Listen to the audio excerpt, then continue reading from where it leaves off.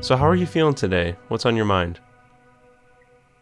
Honestly, what's on my mind is the election. Yeah, let's get into it. What's on your mind about it? All right. um, well, just shy of 4 years ago, 3 years and 11 months ago, I think I said to myself that if I was not working in October of 2020, that I would take the months off to work to defeat Donald Trump. Mm-hmm. And the past two presidential elections, one of my sisters has gone and volunteered in swing states. In 2012, she went to Nevada, and in 2016, she went to Florida. Volunteer families put her up. Mm-hmm. And I thought before the virus that I would do something like that. Obviously, the virus changed everything. As it happened, I finished the project right after Labor Day, and it took a couple of days to kind of clear my head and get my bearings. And ever since then, I've been doing a lot of stuff. Found a lot of groups online. Well, basically two at this point, but they kind of all funnel into the same thing, making lots of calls. And I got in touch with another group yesterday that we're going to try to round up a huge number of people who've said that they'd be interested in volunteering, but it doesn't seem that they've signed up yet. So basically, that's what I'm doing right now until the election. Just working on organizing and brainstorming a couple of ideas for Mm-hmm. kind of, stoking the enthusiasm for the volunteer effort and getting out the vote. How do you, Getting motivating people, especially young voters, unreliable voters, to yeah. actually show up to the polls. So that's what's been on my mind lately. How do you feel about your work? Yeah. Do you feel satisfied, or, well, satisfaction's a tough word, but do you feel that you are doing what you were supposed to be doing right now? Pretty much. I mean, in the big picture, yes. Like, and there's hard days and better days, but there's rewards in it. And even though it's all virtual now, like there's one group I'm working with and focusing on Florida, and we have Zoom calls going on in the background, and we're all sort of, and then we can either speak to one another or chat one another, and we see each other several times a week. So Mm-hmm. kind of forming a community. I see that that's about to happen with myself and another group. So you share the bad stories, you share the good stories, but Mm-hmm. the good experiences are just great, and the bad experiences aren't, in the scheme of things, like. It's interesting. It's kind of almost the opposite of like what happens in social media, where sort of controversial things tend to get amplified more. But in this environment, it's like, oh, so what? Like somebody yelled at me and hung up on me. Like whatever, I'll get over that. But that doesn't have the emotional resonance of the great calls. Yeah. Yeah. But yes, this is definitely what I feel like I should be doing, and everybody who I've talked to who's doing it, it's addictive. It's even though I don't like making calls, I Yeah. don't like it. But it's you just, and then every day it's like, okay, I'm going to make one more call, and even though you hate it, you just got to do it. I think it's the root of what's happening, and I appreciate that you just said that oftentimes the negative side of situations are presented, and that goes for both sides. If you want to speak in terms of left and right, like the news just doesn't really appreciate positivity in a way, because it's harder to make opinions based on that, I guess, for some people. And so I definitely think that you've honed in on the most important part, in that it's compassion, it's it's equity, it's that's the thing that it always makes me laugh at the end of the day, because the root of what's happening is great. Like it's a really scary situation, and there's some really awful ego and just actions and words from places of hatred really is what's occurring. But the upside is still there. It's good news, even if it makes you feel frustrated inside. The frustration, if understood for what it is really just a call for more compassion, a call for more patience. So I appreciate what you're doing. Well, thank you. Yeah, the algorithms of social media, the way they work is that they amplify anything that's controversial, and news in general. You're just going to kind of get more spreading of, like, in news, people react more to sort of bad news somehow, like as far as getting attention, than good news. But Mm-hmm. The other side of it is kind of, like as you're just saying, that there's a question of like dividing as opposed to unifying, and that gets a much more powerful, the idea of unity, like, and connection is like just a much more rewarding Right. emotional response. And even when I call and we are asked, oh, are you planning on supporting Biden Harris, and they say, no, I'm a Trump voter, and the script, and I think that kind of passed the word up, and people are changing, at least the people in my group. The script says, if you get a Trump voter, just say, okay, well, thank you, have a nice day. But I say, oh, well, we might have different views, but I respect your choice. Yeah. You have a very nice rest of your day.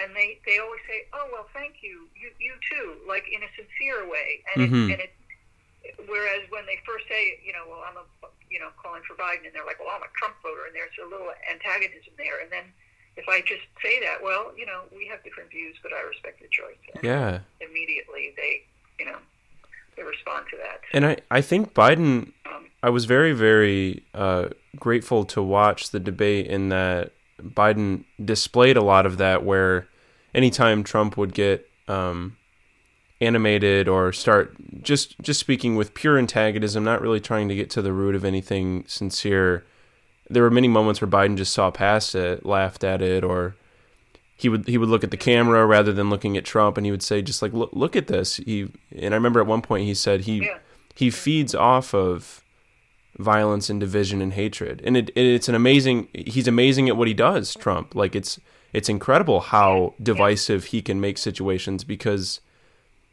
no matter what's thrown at him, use the white supremacy question, for example, like even something like that, he can just talk over it, and for many people that's enough, and they're not really listening to the words, but more so the tone of voice, more so the aggressive nature of it.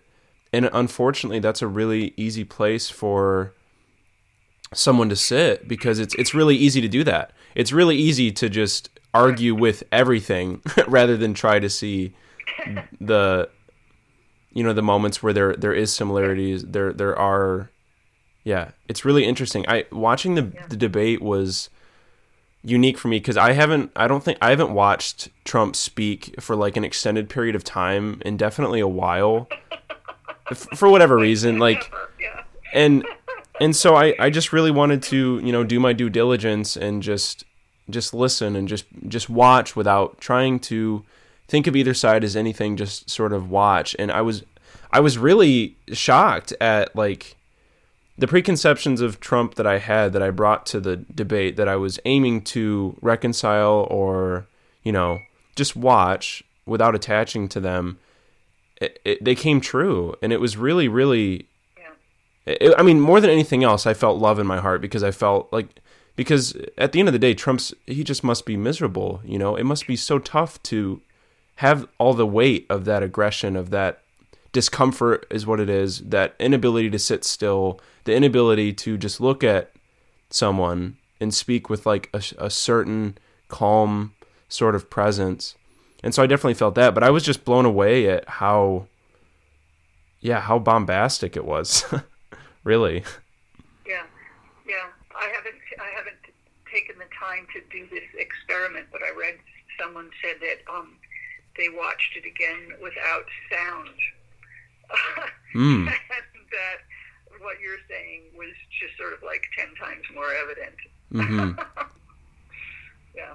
Yeah, it's really interesting, especially like the moments when Biden would look at the camera were especially profound for me, because he's doing something there where he's seeing through what he's like, okay, because you can see him sometimes. Donald will like try to get him, and for just a second Biden will bite at it, but then he'll be like, okay, well, why are we actually having this discussion? And that's why are we here? Exactly. Right, and so it's people can get to know. So I appreciated that. How do you feel about Biden?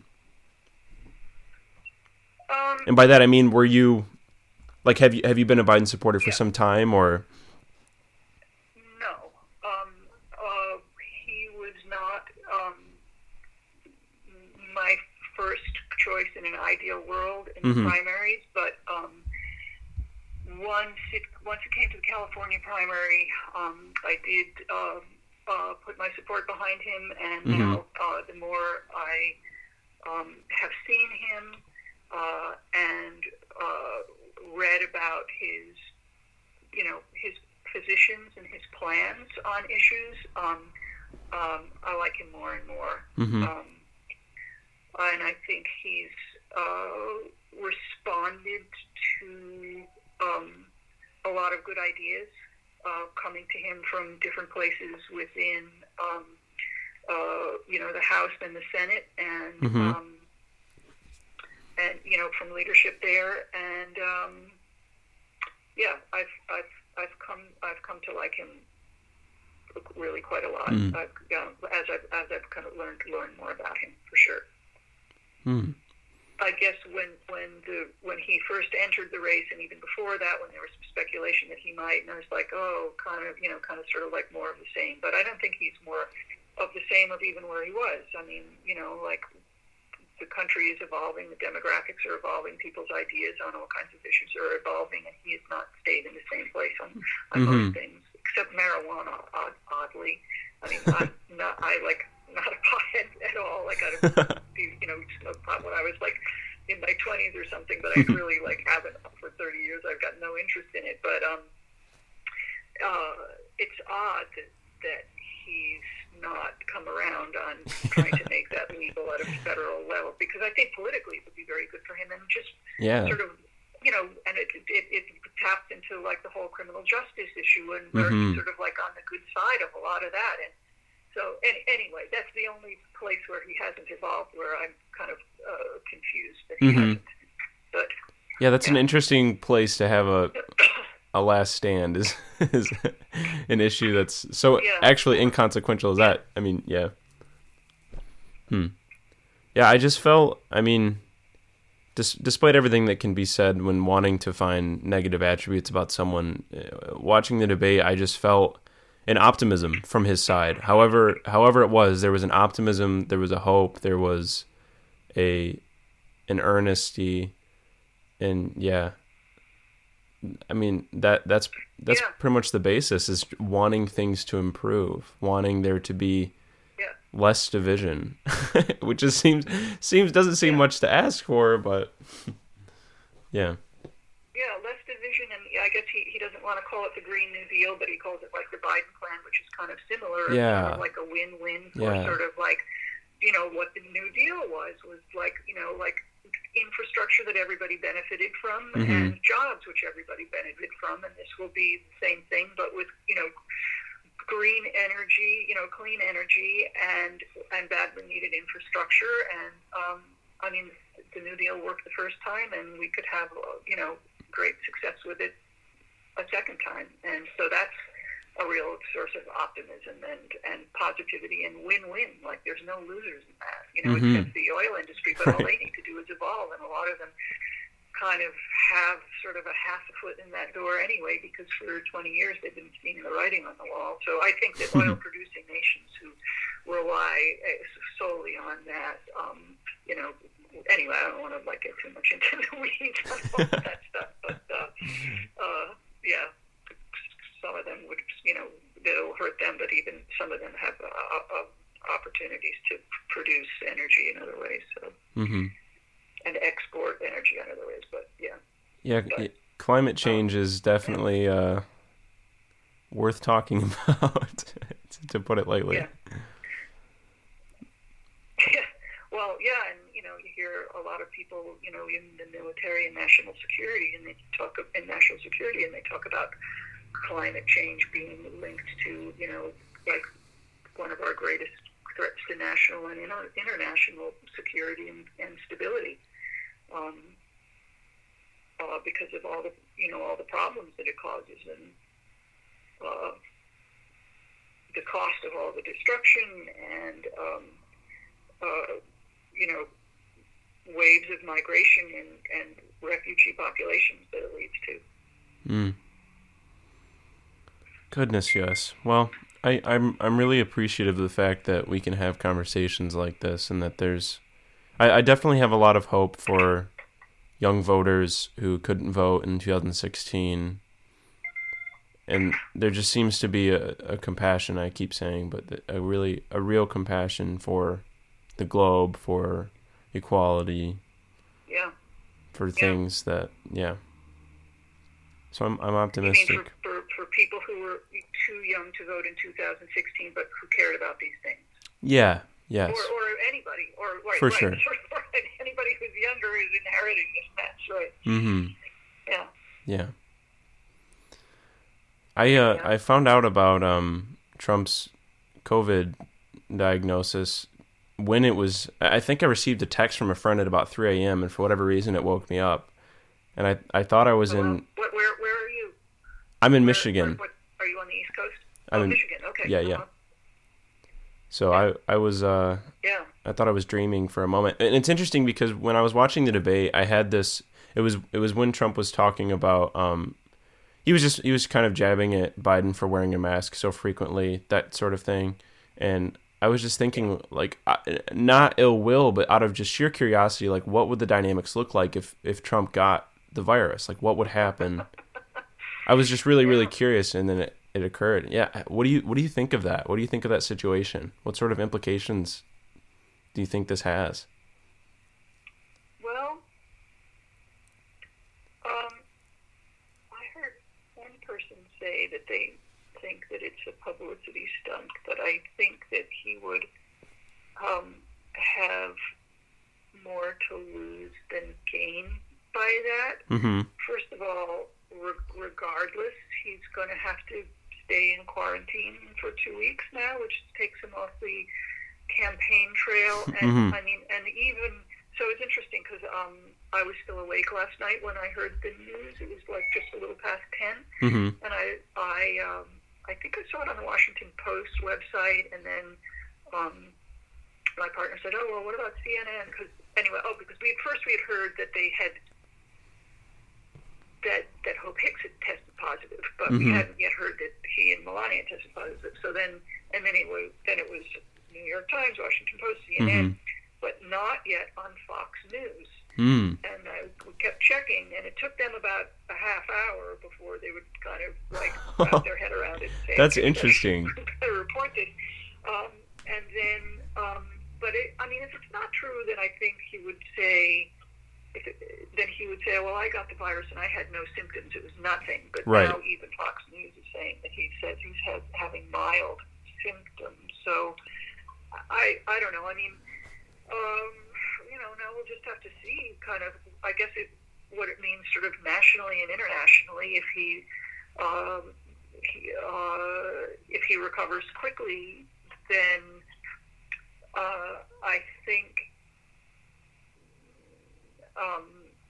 I would imagine that there would still be people who would, most people I think have already formulated their opinions, for the election. There's, supposedly like 10% of the population is undecided, but even among the undecideds, I don't think there are that many people who are saying, "Gee, should I vote for Trump or should I vote for Biden?" They know who Trump is, so they're just trying to decide, should I not vote or should I vote for Biden or not vote at all? I think there are some people who are going to think, well, Trump is really such a hypocrite. Now he has the virus while, just a few nights ago saying, there have been no negative effects from, not wearing masks at my rallies. Well, tell that to Herman Cain, Yeah, that just didn't age well. So I think most people who are going to think, what a hypocrite, have already thought that because we know he gets tested all the time. We know he doesn't want people that close to him. That he's said, well, now because of the virus, I don't have to shake hands with those horrible people. So ultimately, I'm not sure how much it's going to sway public opinion because, I don't know how many Trump voters are going to say, wow, maybe those are the only people where the needle might move. But international, well, the markets have reacted just because anything that ever causes uncertainty, causes the markets to move. But then they usually kind of settle down, and we'll kind of see how he goes in the next week. And if he's doing okay, then he'll, probably be okay. And if not, then we'll, I don't know. Yeah. I mean, the worst thing is that he'll be, it's 4.5 weeks to the election. So if he's sidelined for that long, I don't know. Maybe by the election week, if the reports are he's doing poorly, then probably people won't vote for him. Or maybe they will. I don't know. We've had people vote for candidates who have died in the period of time between the printing of the ballots and the election or something. So, yeah, I don't know. What a year. What a year it's been. Yeah. It could possibly make people not vote, I suppose, for him. Yeah, I'm just thinking of a potential Trump supporter who before his diagnosis, for whatever reason, firmly believed that the virus is a hoax, or that it's blown out of proportion, or that it's really not as big of a deal, or really just don't believe in it. And so when Trump himself says, I have it, I just wonder what happens in the mind of that person. Because that takes some extra denial to be, because then do you, if the man himself, who's convinced you that this situation isn't as bad as it is, says, no, I guess it's pretty bad, then where do you go from there? Or maybe, or he'll say, oh, well, I had it, but it's nothing. That's what I've seen a lot of people predict. I think people would still, I don't know, I mean, if it was, I think any Trump supporter would say, well, I'll still vote for Trump, because then if there's really something wrong with him, then it'll be, I'm still going to vote for Republicans. I don't know. Yeah. It's an early October surprise. It's a little earlier than the proverbial October surprise. But, I mean, in a way, I'm not surprised at all of this, because, there have been reports of so many people around him, including, a terrible problem, I keep reading in the Secret Service. Mm-hmm. And then you read, from the occasional person who says, oh, I visited the White House, and they're just, really lax there about wearing masks. And, there was one guy who, everybody there, made fun of him for wearing a mask, or, even worse, thought he was making a political statement, so in a way, I'm surprised that Trump has avoided it this long. I agree. All right, so that's a decent amount of. Yes, indeed. What a year. That's a lot of politics talk. Do you want to chat about your music editing? Yeah, sure. And congrats on your Emmy, by the way. Oh, well, thank you. How did that feel? That felt really good. Usually, I've done very little television, so the Emmys aren't anything that I've, it's unusual for that to be on the radar for me, but I've worked on a lot of features where, the producers are Oscars,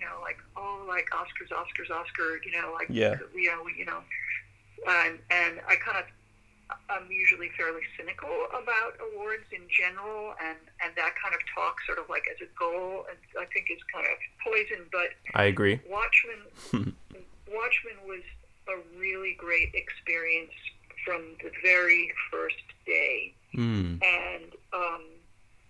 it was.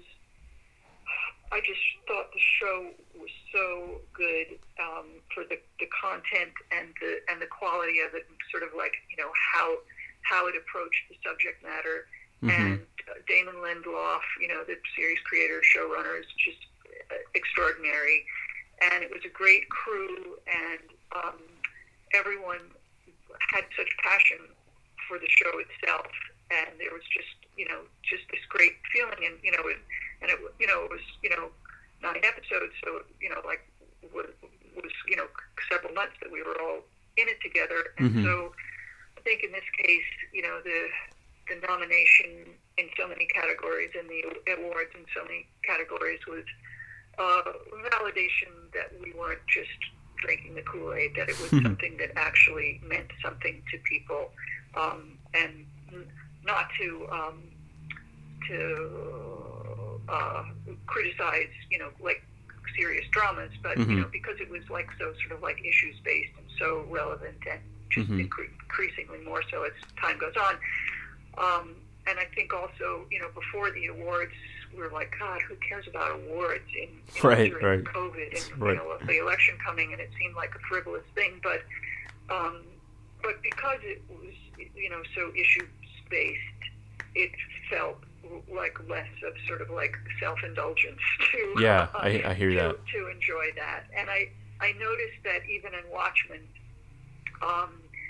for the acting categories, for example, that didn't win, which were Gene Smart, who played Agent Blake, and Jeremy Irons, and they were extraordinary, but their characters were, as performers, they were amazing, but and delightful, but their characters were less squarely in the race issues. They were more in the sort of like, zany isn't the best word for it, but yeah, I hear you. That's interesting to point out. There's this kind of crazy stuff that goes on. So, and then I can't remember exactly who won, but the winners in those categories were people were for shows that were kind of more issue based. So it seemed like the voting went for things that kind of had that resonance and that kind of weight. Yeah, and this Extraordinary Being, I watched it right before our interview, is just a breathtaking episode, to put it as simple as I can. Yeah. How did you begin to handle the music for that? What does that process look like, especially for an episode like this? Because music is so interesting when you have to deal with time. So how did that process look?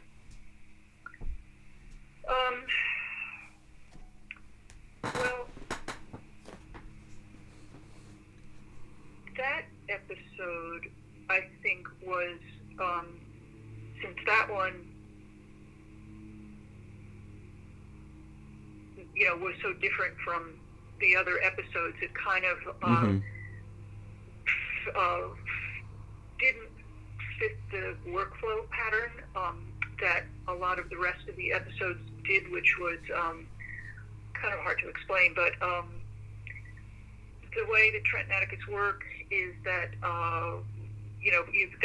they even for the pilot, and then kind of as things move forward, they write a lot of music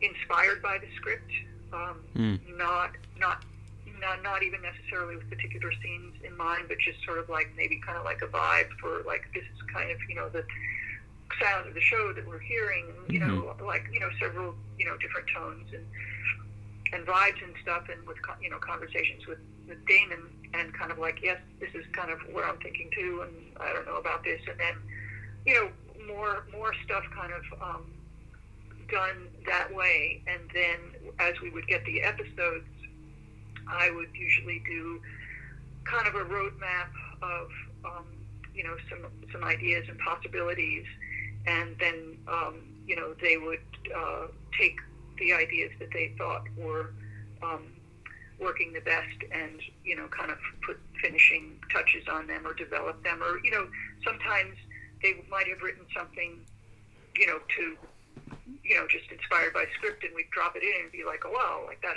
that works great. And other times it would be just sort of a skeleton of an idea, and sometimes there was sort of like more work on my part, which was a lot of fun to sort of like get something into shape, and sometimes less, more or less for them to do. But that particular episode, because it was an outlier and there really wasn't a lot of stuff, that was, part of the music and the texture of the rest. And it's all kind of a blur, but an intense schedule and everything. I think that they really kind of started from scratch for most of that episode. There wasn't really much. So that for that one, I think it was a little bit more of a traditional music editor role, which is, composers write right to picture and Mm-hmm. just kind of like facilitate making sure that everything falls into place in the right way. There were a few sort of odd music editorial challenges, but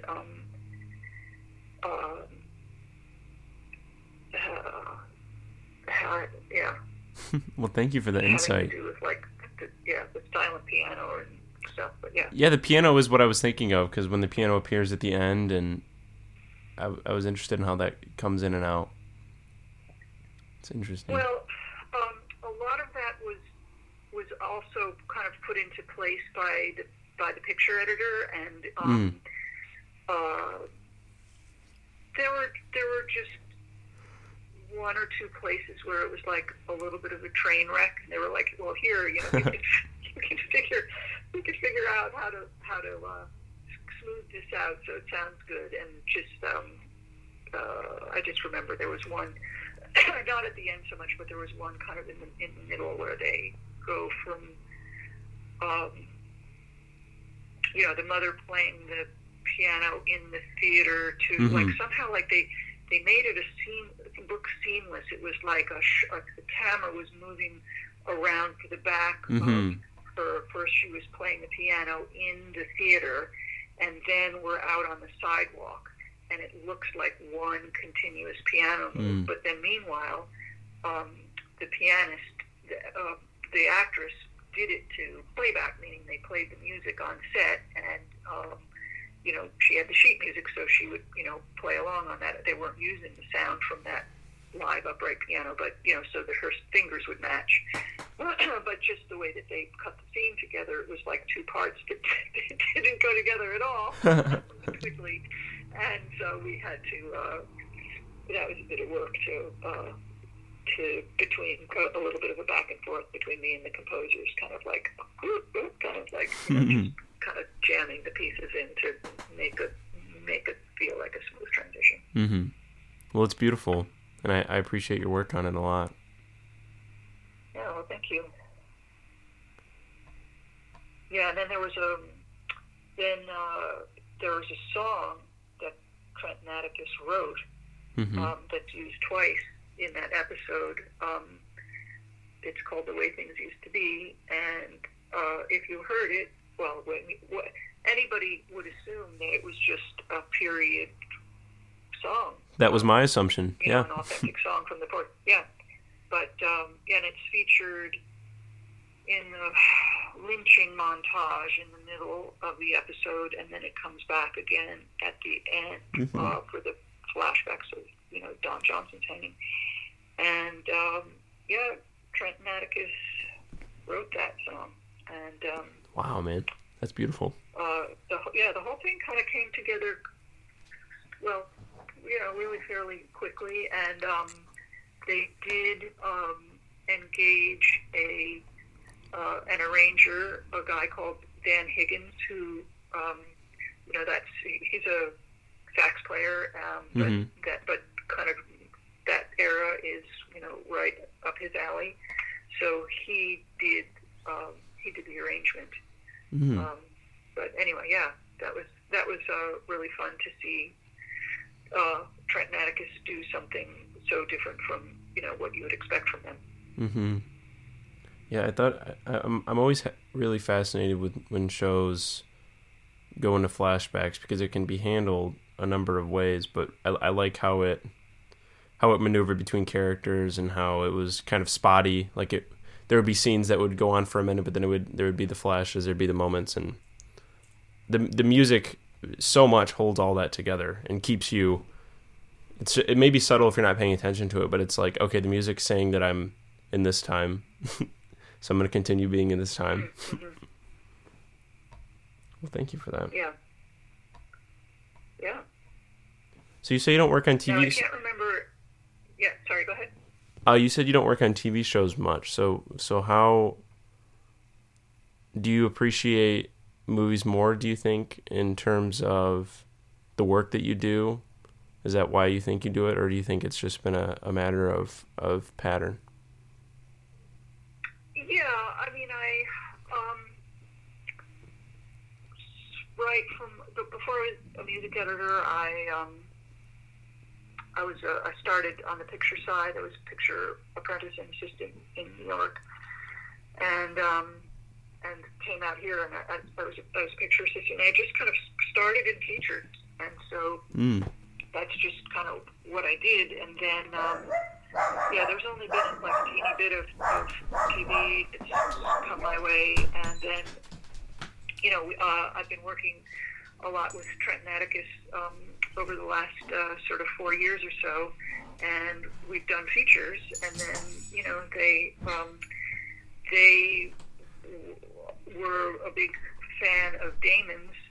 They thought really highly of everything of his that they had seen, and somehow they connected, and so Damon brought them on to do this project. But so this is it's just the group I did. It's kind of there's certainly some overlap, but there are like a lot of people in TV whose names I just don't know who work in TV.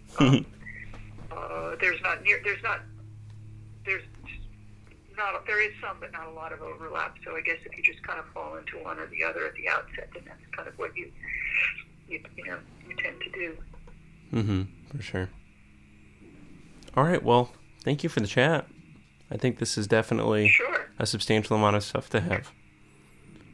Okay. I really appreciate having chatted today. Yeah, I don't know what the timeline is. How quickly these come out, before election or after election. I definitely think it'll be out before. Okay, whatever. Yeah, because we spent a bit of time coming out before, but for sure. Yeah. Well, I'd love to have a post-election chat as well, and see where we were right and where we were wrong. Right. See if I'm applying for an Irish passport. Yeah, I was for the first time thinking about citizenship in a different place, because I thought, man, if this happens again, that's really going to push the challenges. I know. But where are your ancestors from? I believe Ireland. I believe Europe. Did you have a grandparent born there? No, we've been in the U.S. for some time. It's southern U.S., so I don't have any ancestors that I know of that I could. But yeah, right.